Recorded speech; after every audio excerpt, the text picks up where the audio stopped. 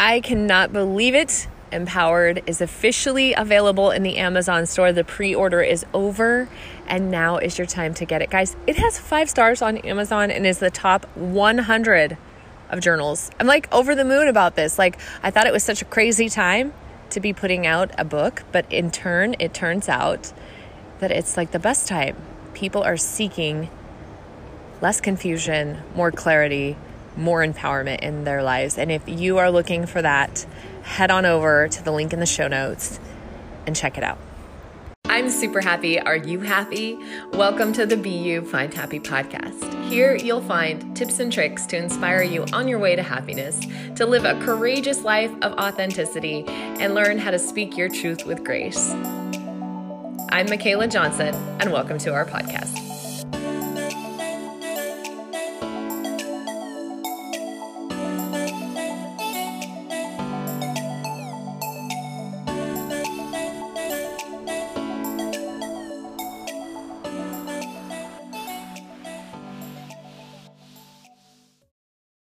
Well, this is pretty cool because I was on your radio show like right when the whole COVID thing happened, and now you're coming on my show. So this is awesome. It's like the paying it forward thing, but really you're paying it forward to me. That sounds goofy. You know what I mean? No, that's that. I know exactly what you mean. So Randy, talk to me a little bit about how you're doing right now. Tell me a little bit about, share with the listeners what you do and what you got going on and all about True Radio and kind of all that stuff. Okay, so my name is Randy Curtis. My radio personality, as they say, is Randy Choo, CHOO. I have the True Radio station, which is an actual radio station that has multiple podcasts on it. My specific radio show on there is the Chew on That Show, which is Tuesday nights at 8:30 Eastern Standard Time. I do a lot of things. A lot of things. I'm a former NSA CIA employee. I'm a former I have a security company. I do web design. I do a lot of community work, feeding people, clothing people. We partner with the local politicians in the state of Maryland, trying to establish a relationship between the what we would call the project areas and the local police force. Like, I do a lot of great things around, just all around where I live, because I really feel like if you're not bettering other people, then what is your purpose here? And that's my purpose, is to make everyone better through just the gifts that I feel like God has given me, Yeah, that's so good. So good. Like, I love, every light worker I meet, they've got like 17 different hats. Yes. Yes. It just must be something that I don't know. There must be something about that we just feel like this desire to like branch out in as many ways as possible. So what state are you in? I'm in the state of Maryland, which is on the East Coast. Yeah. Is that the little one at the tip? I mean, I'm not saying that I sucked and like geography or anything, but yes, that's us right there. You know, as Californians, the whole United States revolves around us. Yes. You guys in New York, y'all two are the. Yeah. Oh man.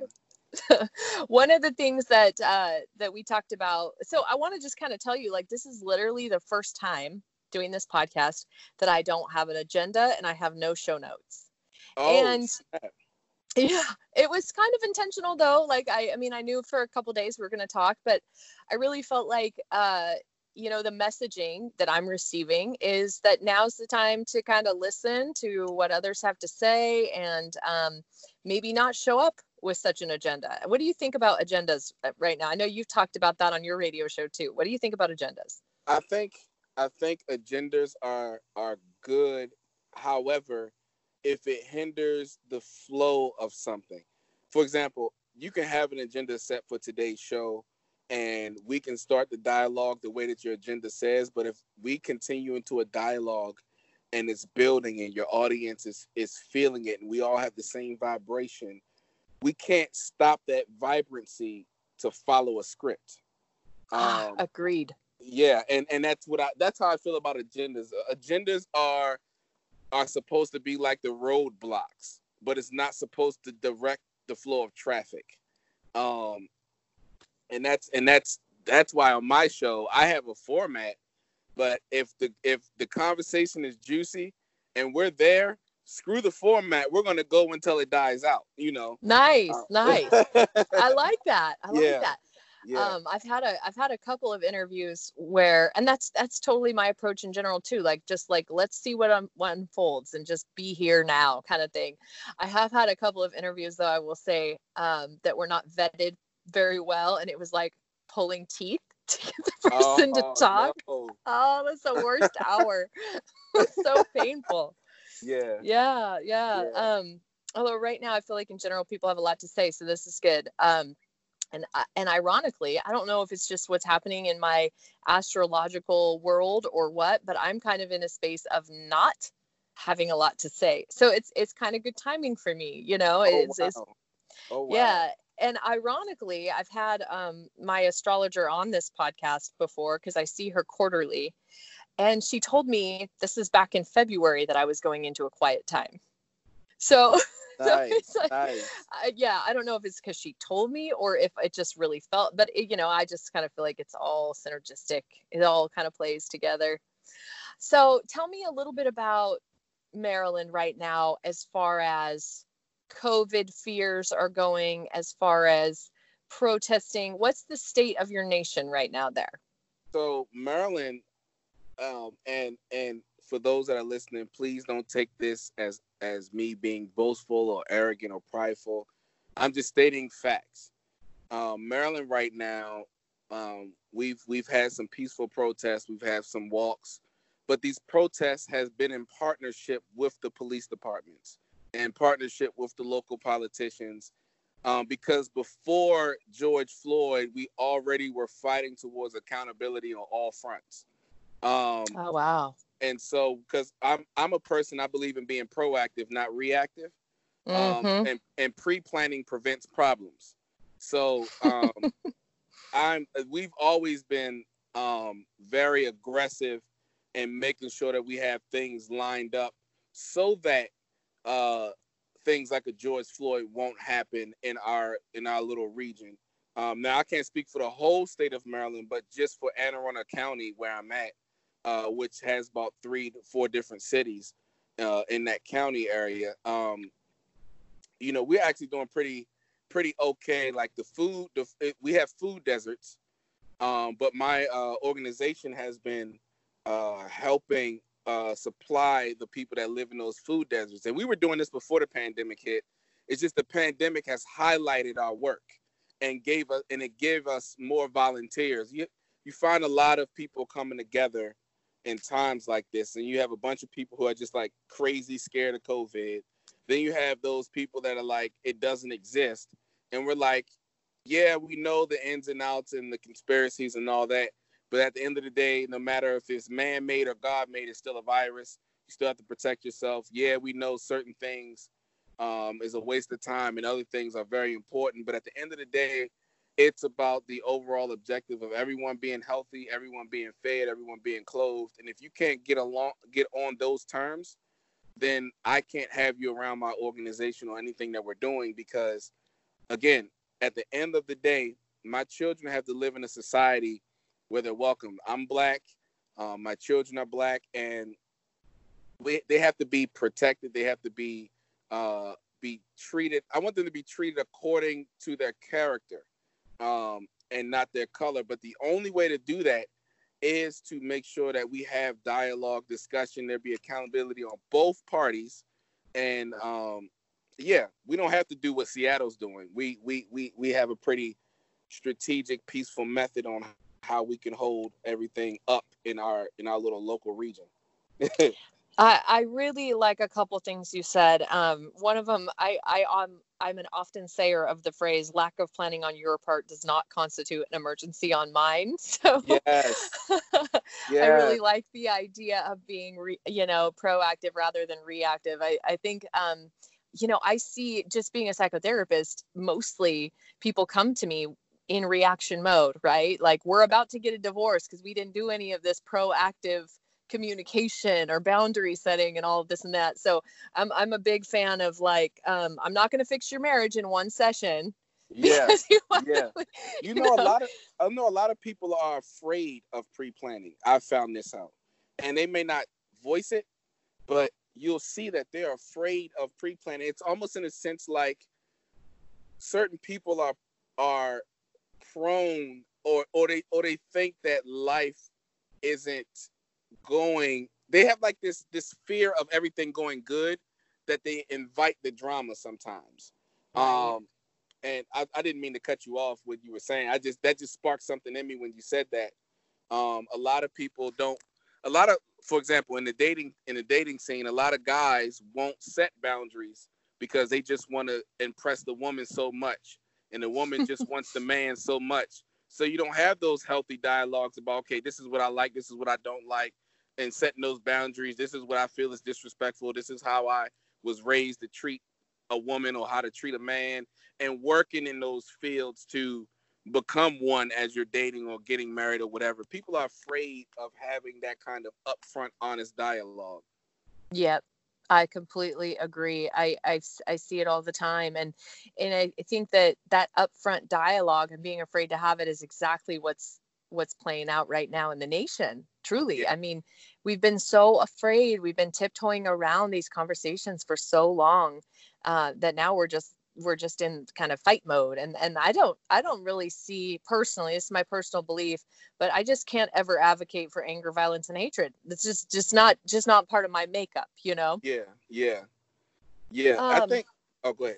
No, go ahead. What were you going to say? No. Go ahead. Please. Well, I was going to switch to something else you said. So you go ahead. Around. Switch to it. I'm in your world right now. I was just going to say that, I really liked something else that you said. You said, I want my children to treat people and be treated for their character, not their color. And I love that. And I think kids are so naturally good at that. They're so naturally able to assess people for their hearts and look past a lot of other things. And I think that what you said is just really beautiful. I love that. Yeah. Thank you. I'm actually writing, and I'm almost finished. I'm writing my True Noble Truths book, because you have the noble truths that are out there, but I have the true noble truths, and I feel like what you said earlier about you being in a kind of a quiet space or a silent listening space, is actually, I'm not going to give the whole book out, but it's part one of the True Noble Truth steps. It obviously the universe is calling you to evolve into a greater platform, a greater you. Obviously, there's something that you have to do that the universe needs you to push out into the environment that you're in, and it's causing you to go through what I would call the 4 steps of True Noble Truth transformation. And you're in the first phase of that, which is quietness, stillness, listening, evaluating how to find peace, how to cut certain conversations or certain people off, or how to cut yourself off from yourself. The whole. Honestly, that's usually my problem. It's usually happening all within a radius of 1 inch from my mouth. Yeah. I start reading stuff and getting fired up, and I'm like, what am I doing? Like, I'm only just making myself upset. Like, that's not helpful. It's not productive, Yeah.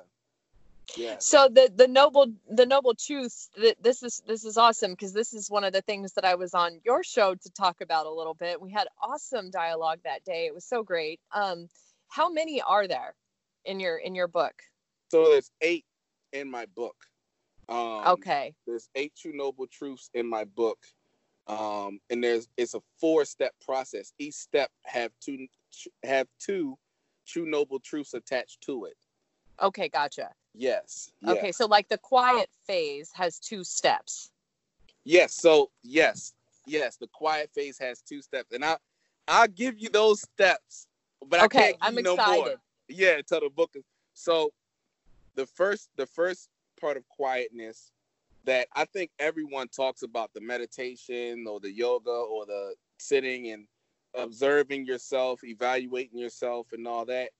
But the one thing that people don't highlight is, or that I feel like most people don't highlight, I'm gonna use a phrase that I use on my radio show, some banal, which means I'm talking about a majority and not all. It's not an absolute, but it's the majority of. So it's some, but not all. So I say some banal. But anyway, I like that. just abbreviates it, keeps things moving quicker. Yeah. The other step, or the other part of the silent phrase, after you've done the listening and to yourself and the quieting and the meditation and the yogas or whatever else people have so commonly and trendedly do, is actually to dialogue with your adversary. Dialoguing with your adversary is a cheat sheet to self-evaluation. And oftentimes we've been taught to hate our enemy. We've been taught to cut them out of our private space. But sometimes you need your hater, you need your enemy to keep you on your toes enough for self-improvement. Because even if you disagree with what they say and how they view you, there's an underlining factor that will always keep you humble. And that is, every single human being wants to be appreciated, celebrated, and feel a part of something. And no matter how strong-willed a person is, at the end of their life, they always wish that everyone that they met appreciated, valued, honored, respect, and included them in their life some way, shape, or form. And this is how we can break the cycle of hatred and walk into what I call divine love. And that is, even my enemy has a voice in my life. There's a lot of religious books out there, and I'm going to quote from the Bible. The Bible says to love your enemy, pray for your enemy, serve your enemy. Why? Because in doing that, you are actually growing yourself. Mm-hmm. You're loving someone that loves you has no reward. But when you love someone that hates you, you have transcended that which is natural. And that's the second step in the quiet phase of the True Noble Truths. I dropped that off on you. Yeah, as you were talking, I was just feeling triggered by so many posts that I've seen from people saying, just hollering out kind of hate words and things like that. And if we were to switch it up and holler out a little bit of love, it comes from such a deeper place to love thy enemy. Yes. And I've seen this. I've had a mother who lost her child to a drunk driving accident, and she shows up broken. Yes. And she absolutely could let anger take over and hatred for that person take over, but instead she works, she digs deep, she finds compassion and empathy, and that is so much more powerful, healing, rewarding than spewing out the hatred. And I've seen this time and time again in many different scenarios. That's just an extreme version of it, but yeah. I wish that message could come across for people, because one of the things that I've noticed is everything is so loud right now. Everything is so loud. Yeah. And even when clients show up and they show up in an angry space like that, I say, I'm going to give you 5 minutes to be pissed off. Yeah. You go ahead and you do that. And then as soon as this 5 minutes is done, we're going to talk about a way that we're going to move forward with positive change. Yeah. Something that's good. That's perfect, because anger or what I call unusual happiness is a deflection of the reality that's going on the inside of that person. And until someone knows, they have to understand that, first of all, suffering is a part of existing. Pain is just an indicator of what's wrong. It's not the actual thing that's wrong.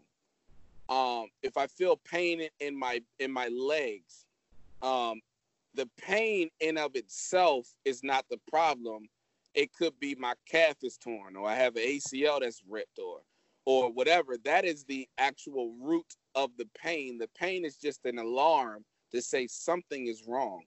Yeah. And truth is only controversial in an environment that's governed by lies. And Right. and so if you speaking the truth in love is looked on as hatred, you can't back down from the truth. And we live in a society today where if you disagree with me, then it's automatically viewed as hatred, or you're my enemy if we have a disagreement. I'm cut from a different cloth. If we have a disagreement, cool, and we can agree to disagree, or we can sit down like grown adults and hash out our disagreements so that I can see your perspective, you can see my perspective, and if there's a middle ground, let's meet it. But yeah. Sorry, I was just going to say, this is exactly what we teach our son. You know, he'll get upset about something. He doesn't like how it's going. And we say, no, hey, we don't throw a fit. Yes. We're going to have a discussion. We're going to have a negotiation. We're going to talk about it. We're going to come up with a solution. You don't sit here and throw a fit. That's not how this works. You know? Yes. I mean, you certainly won't do that in your workplace when your boss tells you to do something you don't want to do. Yes. You know, so Yes. he's got to learn that from a young age. And I'll tell you, I have learned more from the people that I disagreed wholeheartedly with by listening than anybody I've ever agreed with. Yes. Yes. If you're not challenged on your current beliefs, your current mindset, then you're not growing as a human being. And that's part of the silent phase, is challenging your current mindset. How can you truly say that what you know to be truth if it's never been challenged? How can you truly say you love a person if that love has never been challenged? How can you say you can remain faithful to someone if you've never been in a situation that requires you to be faithful? And this is what the current society makes you run from. Absolutely. Yeah.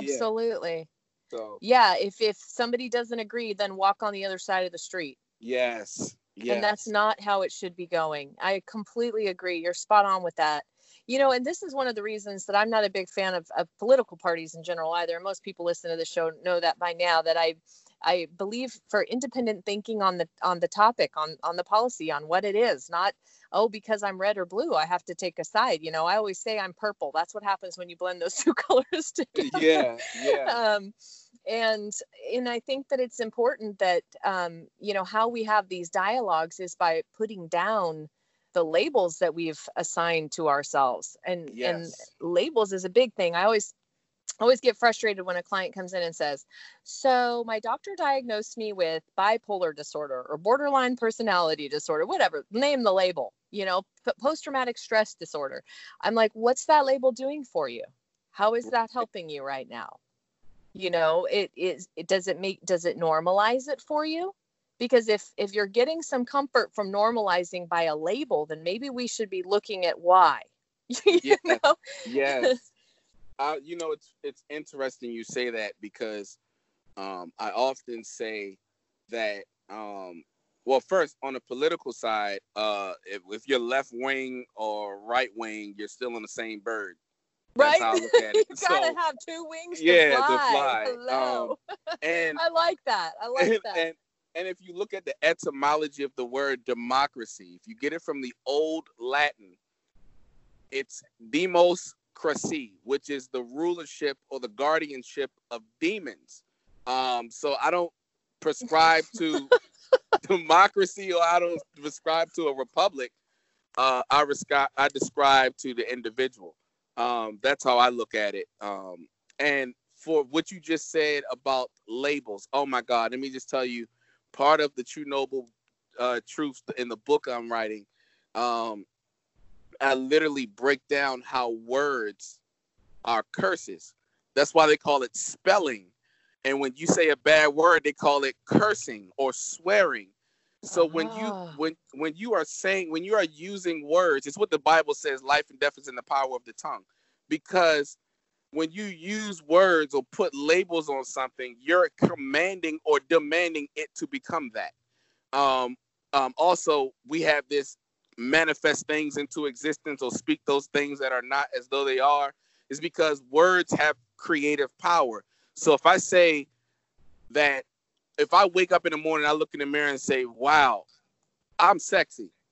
Guess what? In about a month, can't nobody else tell me I'm not sexy if I truly start believing the spell that I'm putting over myself, which is why you can have people that follow cult leaders and all those things. They're like, when they break out of that spell, they're like, oh my God, I can't believe I was following this person. I was doing this thing, or I believe this way. Why? Because you were under a spell, which is why music has frequency to it. There's a certain frequency to each music to get your body to respond to it.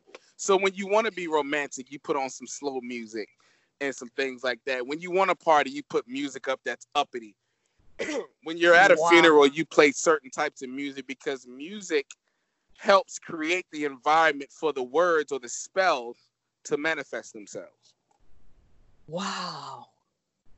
I hadn't really thought about this before. I'm not going to lie. This is a new concept. Spells as words. I mean, I'm a wordsmither, and I've been spelling people. I've been casting spells day in and day out. But no, you're right. I mean, it's funny when I think about certain things that I've said or written or quotes that I've created or something, and people say it's powerful. It's a spell.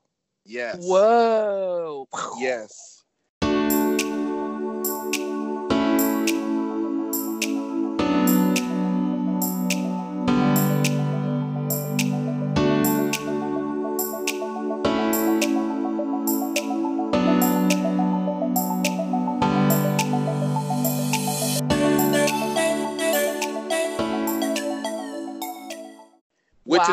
Which is why people, there's a phrase that was called drunken love, or love is blind, or love will make you do crazy things. Why? Because love is a spell.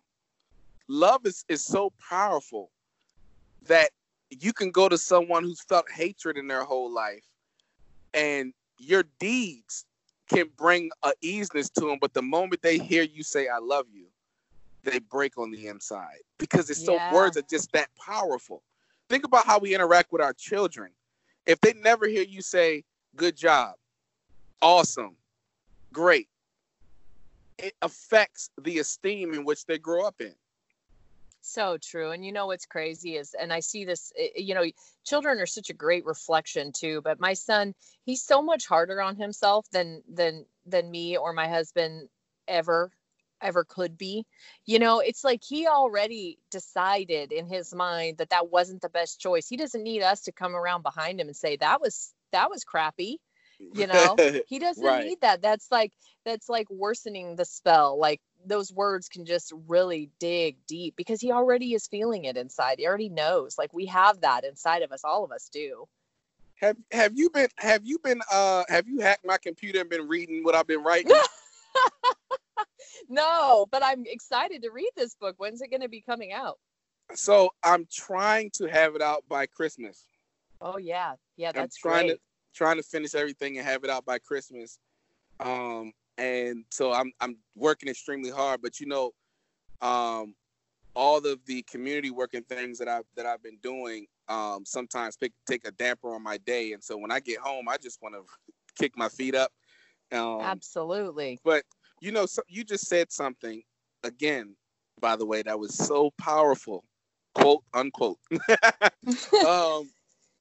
Is that I want to highlight this because mindsets, information, and characteristics, and pain and happiness is all passed down through blood. And so you have to be able to challenge your bloodline. And what I mean by that is you have to, as a son, I have to look at my mother and my father and say, what was their strengths? What was their weaknesses? What were their struggles? What did they conquer?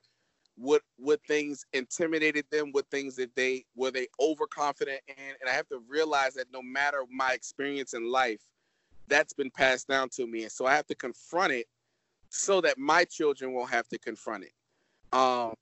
For example, there's some people that are so strong-minded that if their parents were alcoholics, they would never drink alcohol.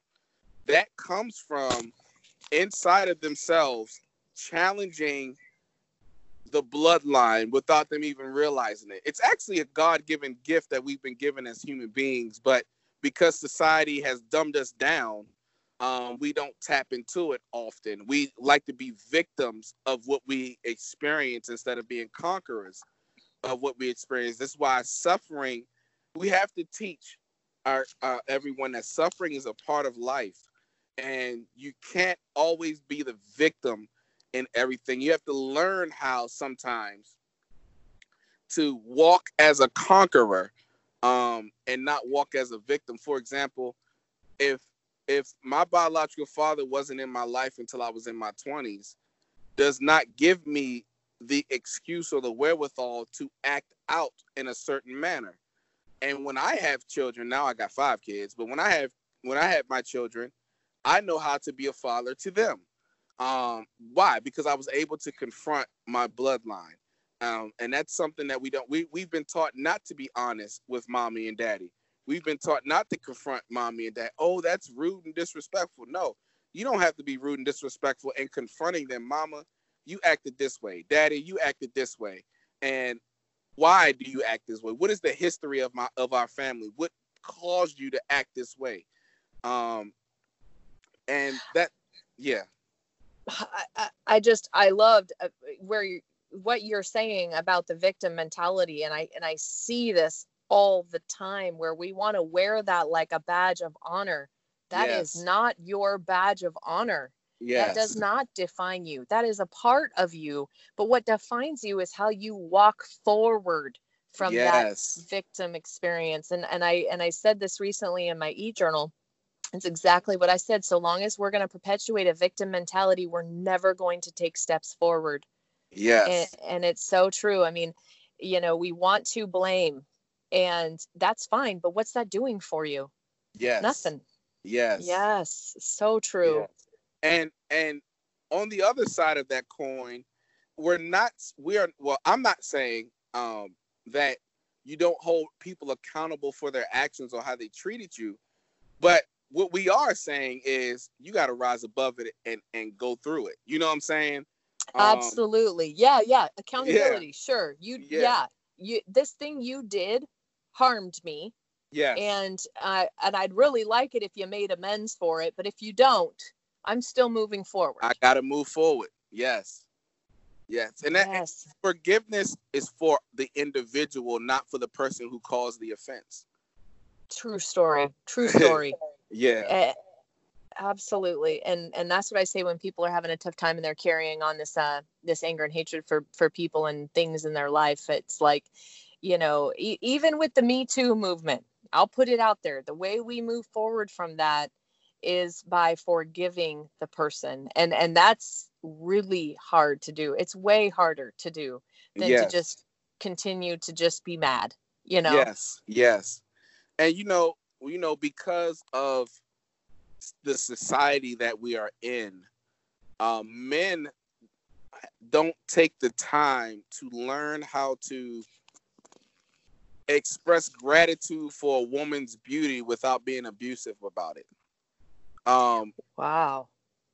It's women are made beautiful so that men can admire it. That's the whole point. Like, we get that. We understand in our nature as men, if you see beauty, you behold it, you love it, you're attracted to that beauty, does not mean you're supposed to be intimate or have a close relationship with the individual or abuse your influence as a man to put that beautiful woman in an awkward situation. And men have to be taught that. And women have to be taught how to, remember my phrase, some banal. Yes. Women have to learn how to be confident in their beauty without having to open their legs. Right. Yes. A modesty is what did they say? Modest is hottest. Yes. That's the new phrase for the teenagers. Put some clothes on. Yeah. You have 5 kids. How many girls? I have 2 daughters. Twin girls. Yep. Oh boy. Yes. You're raising a small team there. Yeah. Wow. Yep. And so these are all important messages that you're sharing with them. How are your kids seeing everything that's going on right now? What are they saying to you? My daughters, they know what's going on, but they're not really paying attention. They're 4 years old, so they're like in their own little world. I have two sons. I have three sons. I have a 10-year-old, an 8-year-old, and I have a year-old son, and the girls are 4. My oldest son, he sees everything that's going on, and he wants to change it, and he's also afraid that something may happen to me.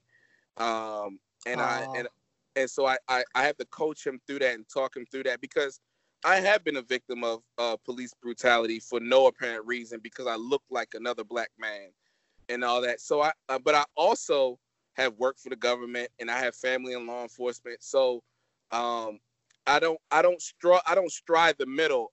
I stand on truth. And the truth is, you're going to be singled out in certain parts in this country for being black and for being African American, whether you're a criminal or whether you're not a criminal, or whether if you're a clergy person or a banker or whatever, you're going to feel some type of racism and discrimination, because the nation is just that in of itself. However, don't walk in fear and stand on truth, and don't compromise yourself for anyone. If you're angry and upset, know how to handle that. Don't take that out on innocent white folks who haven't done anything. Target that, change policies. Target that, change the community, strengthen the black community, strengthen your brothers and sisters, so they won't be out here being drug addicts and robbers and thieves. Change that in there, but also challenge the police. We need body cams. We need a citizen review board. We need the politicians to understand that we are a part of this society as well. And study history. Study government programs, study how this nation began, study all of it, and stand on truth. Don't get persuaded by the media. Don't get persuaded by the hype. Stand on truth and what's going on in your local region. Like I said, we're partnering with the black community, the police department, the local politicians, on how we can make sure that a situation like a George Floyd don't happen in our local region. If we can do that and harness that kind of vibration nationwide, we really could change. Now on both parties, there's going to be some black folks that's not going to get in. There's going to be some white folks who are just not going to ever like black people in any type of position, what shape or form. But guess what? The white community can clean them out. Black community, we can clean our own backyard. It's not for a black person. It's not for a white person to come to the black community and say, your backyard's dirty. No, let the black leadership, which the mainstream media would tell you there is none, but there actually is. They'll say there's no black leadership, or the black people don't have an agenda, or they're out there just destroying everything, and not realizing that it's actually not us destroying everything, and it's actually we do have an agenda and we do have leadership. It's just that the media wants the chaos to continue. And so I teach my sons all these things, and it's an emotional breakdown, it's a mental breakdown, it's a spiritual breakdown. But at the end of the day, that's the cost of being black in America. I was thinking as you were talking, like, what it took for me to become a psychotherapist, and the oath to do no harm, and just kind of all of that. And some what do you say? Some banal, yes. Police, they went into that field because they dealt with their own difficulties of maybe not being accepted and validated, and these things that you were talking about earlier that all people want. And, again, not all. But if they're going into that field in that mindset that I have been hurt, then maybe they need a couple thousand hours counseling themselves before they can become that. That like, same like how psychotherapists have to go through that kind of level of training, before you can have that kind of power over people's minds and lives, Yes. And then I was also thinking as you were talking about just, what's sad to me is that when God created this earth and all of the people in it, I mean, the reason that, at least this is my belief and understanding, the reason that people are different color is because of where they were living, like where they were, like as far as the sun and the geography and what their Yes. skin needed from Yes. protection from. So to me, it just seems so silly because in America, the white people were not even the native color. That's what's Yes. funny. I mean, Yes. they were tan. Yeah. And Yeah. if we think about it like that, it seems so crazy to me to judge people for color when everything was so designed in such a beautiful way by this grand creator. You know, it's awesome you say that because um, if people study history, they will understand that the race white and the race black was created to keep us divided. Um, the founding in the 1700s going into the early 1800s, you had a lot of poor whites that were supportive of freeing the slaves and helping the slaves revolt from the slave masters. So what the elites did, now listen to the wording, the elites, the higher ups, the ones who have the agenda that is controlling everything, the currencies of the world and so forth, they were the ones who said, poor white person, you're better than this slave. We're going to put you on the fraternity of slave patrol and we're going to pay you to help us catch runaway slaves. And you're now going to be called white, and you're going to be given certain privileges above the slaves, even though Wow. you're poor. That's all a construct. It's systematic. And Oh yeah. And even I've read recently, well, not recently, this was a couple of years ago, I read, it was actually my brother-in-law who told me a little bit about this, but like the development of the projects, as the projects yes, actually kept people in a situation where they weren't integrating together. Like yeah, it was yes. segregation clouded by socialism, like, which So is kind of crazy. that's pop. So remember, I'm a former NSA CIA employee. So what your brother-in-law told you is absolutely true. Which is why it's called a project. It's an experiment. It's almost like no, A it bad really is. experiment. It really Not is. go right. Yeah, it's an experiment. How would people respond if we place them in conditions that are like a psych ward? If you have 80 people living in a tall building, and with poor living conditions, poor food in their neighborhoods, and we put fast foods on each corner, liquor stores and drug stores and gun stores and whole nine, how are these people's behavior going to begin to change? Because Absolutely. if you study history, the times where the black people came together and built and did for themselves, had their own economic structure, their own towns, lawyers, doctors, etc., there was no crime. But when you put them in the project area, in close proximity, killing becomes a problem, and close robbery and the starvation and the whole etc. So it's just a big experiment that was actually a government program, and which is why they called it a project. But yeah, I don't want to tamper your show with what people would call conspiracy stuff, but it's just some historical facts that I learned along the way. Yeah, I mean, it's interesting though. What I like about this dialogue is it's the type of conversations that I think we should be having. I've been calling them conversations lately.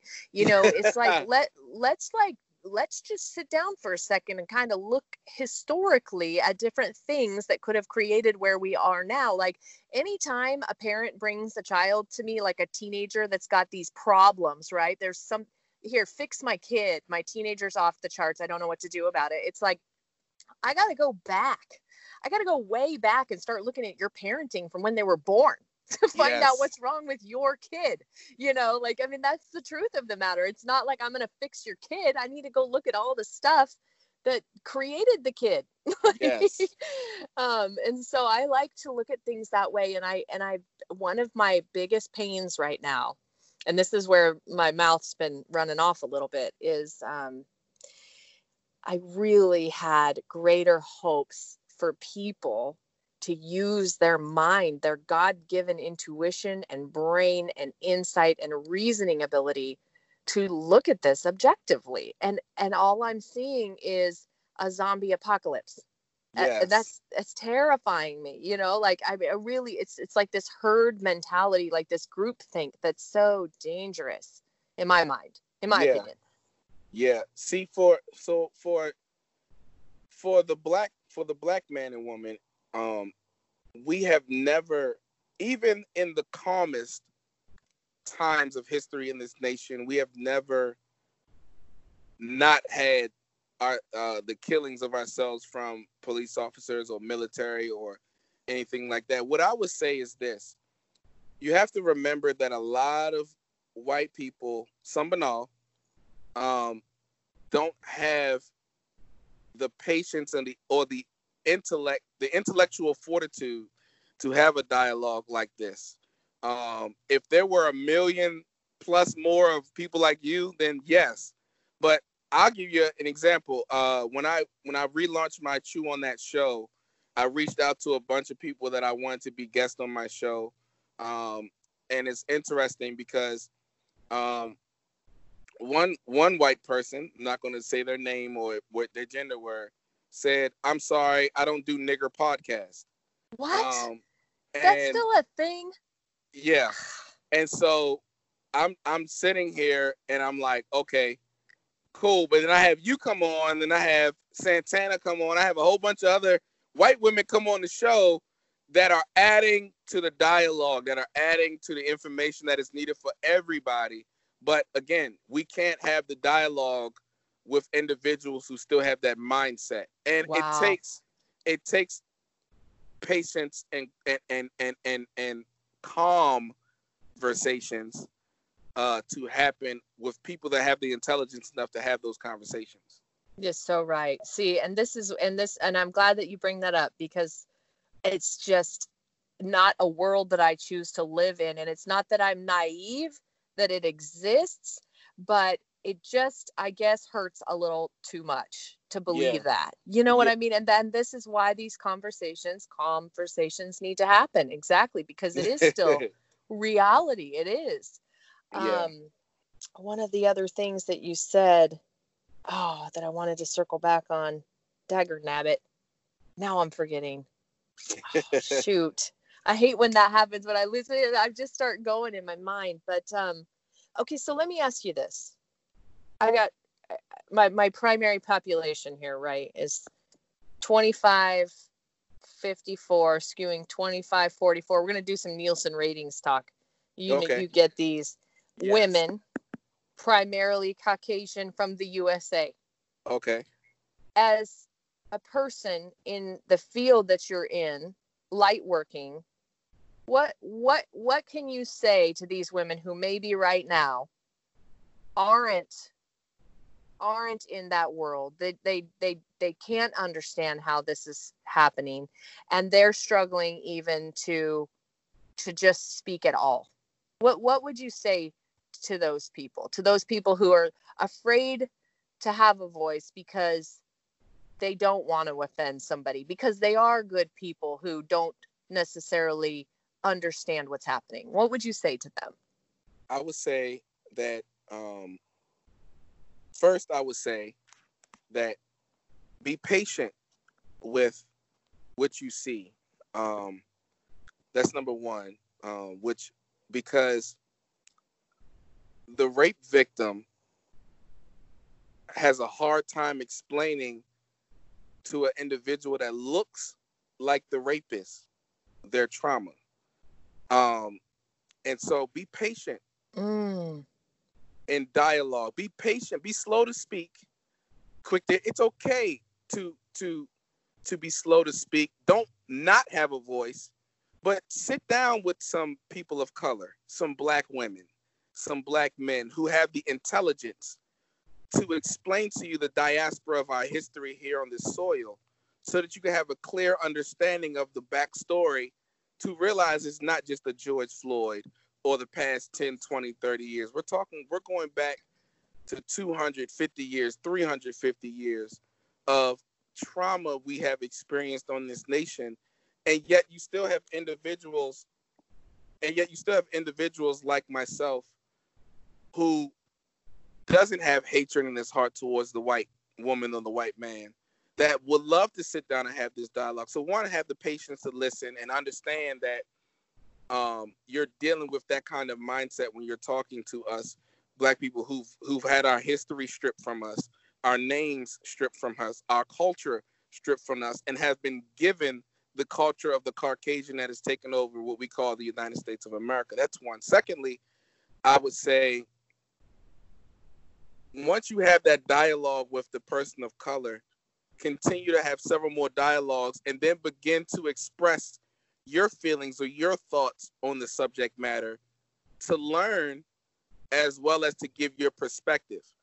And as you do that, you'll begin to grow and, okay, sometimes it's not good for me to speak on this matter, but I do need to speak up on this.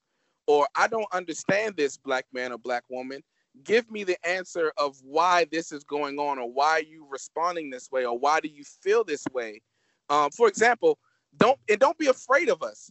Like, there's so many times where I could be walking in the grocery store and I can see a white woman or a white man look at me and automatically assume I'm a thug. And be scared. Well, are you looking thuggish? No, I'm just joking. No, that's actually hilarious. I'm not minimizing. I swear. No, you good. I know you well enough. That's hilarious. You know, it's funny because also you have Black people who are not realistic about what's going on as well, and they're so, you guys are crazy. Slavery was X amount of years ago, but no one's talking about slavery. We're talking about after slavery. That's number one. And secondly, all the pictures that you see of Black folks being lynched in America, being killed in America, being burned in the middle of the streets in America, had suits on, or they had farm clothes on. They never had what we consider thug attire on. And that's even the conditioning that we learned in our sojourn here in America. And so that kind of dialogue needs to happen for the white women who want to express themselves. You have to realize that your ancestry and even the elites of today have made it hard for you guys to really have a liberty to express yourselves. But don't be afraid to. Just don't do it on social media. Do it in real life with a person of color, out of love and out of honor and out of a willingness to learn and listen. Because it's harmful for someone who's never been raped to tell someone who has been raped, get over it. Right. But you can give guidelines. You can provide aid for that person to be healed, but it's insensitive to just say, get over it, or I'm not the person who did that to you. Oh, I like that. I like the analogy that you provided. I think that that's really insightful. Yeah. I like that a lot. And it puts it into a mindset that people can really understand in a simpler term. I like that. And as you were talking, I thought about that thing that I forgot earlier, which is, I don't know if you've done any reading on the Blue Church, but the idea is kind of what you're describing, where the elitists created a rowboat where there was an elitist sitting at the top of the rowboat, and everybody has to kind of paddle the same way, including far left, far right, doesn't matter. The point is that we stay in the middle, because that's what keeps things moving the boat forward. And with that, I think both sides have been told the story that they're allowed to believe. Yes. So, that's powerful. And also people have to remember that if you actually look at what goes on in your life as a white person, you're in bondage too. God has given us he made this earth for us to travel, for us to multiply, for us to enjoy the land. Why do you need a driver's license to drive? Why do you need a passport to go to another country? Why do you need permission to use electricity or to use water, or why do you need your grass to look a certain way in a certain neighborhood? All these things that we look at as normal actually isn't normal. You are actually given liberty, which is different from freedom. Liberty is, I'm allowing you to do this, and I'll take it away from you when I want.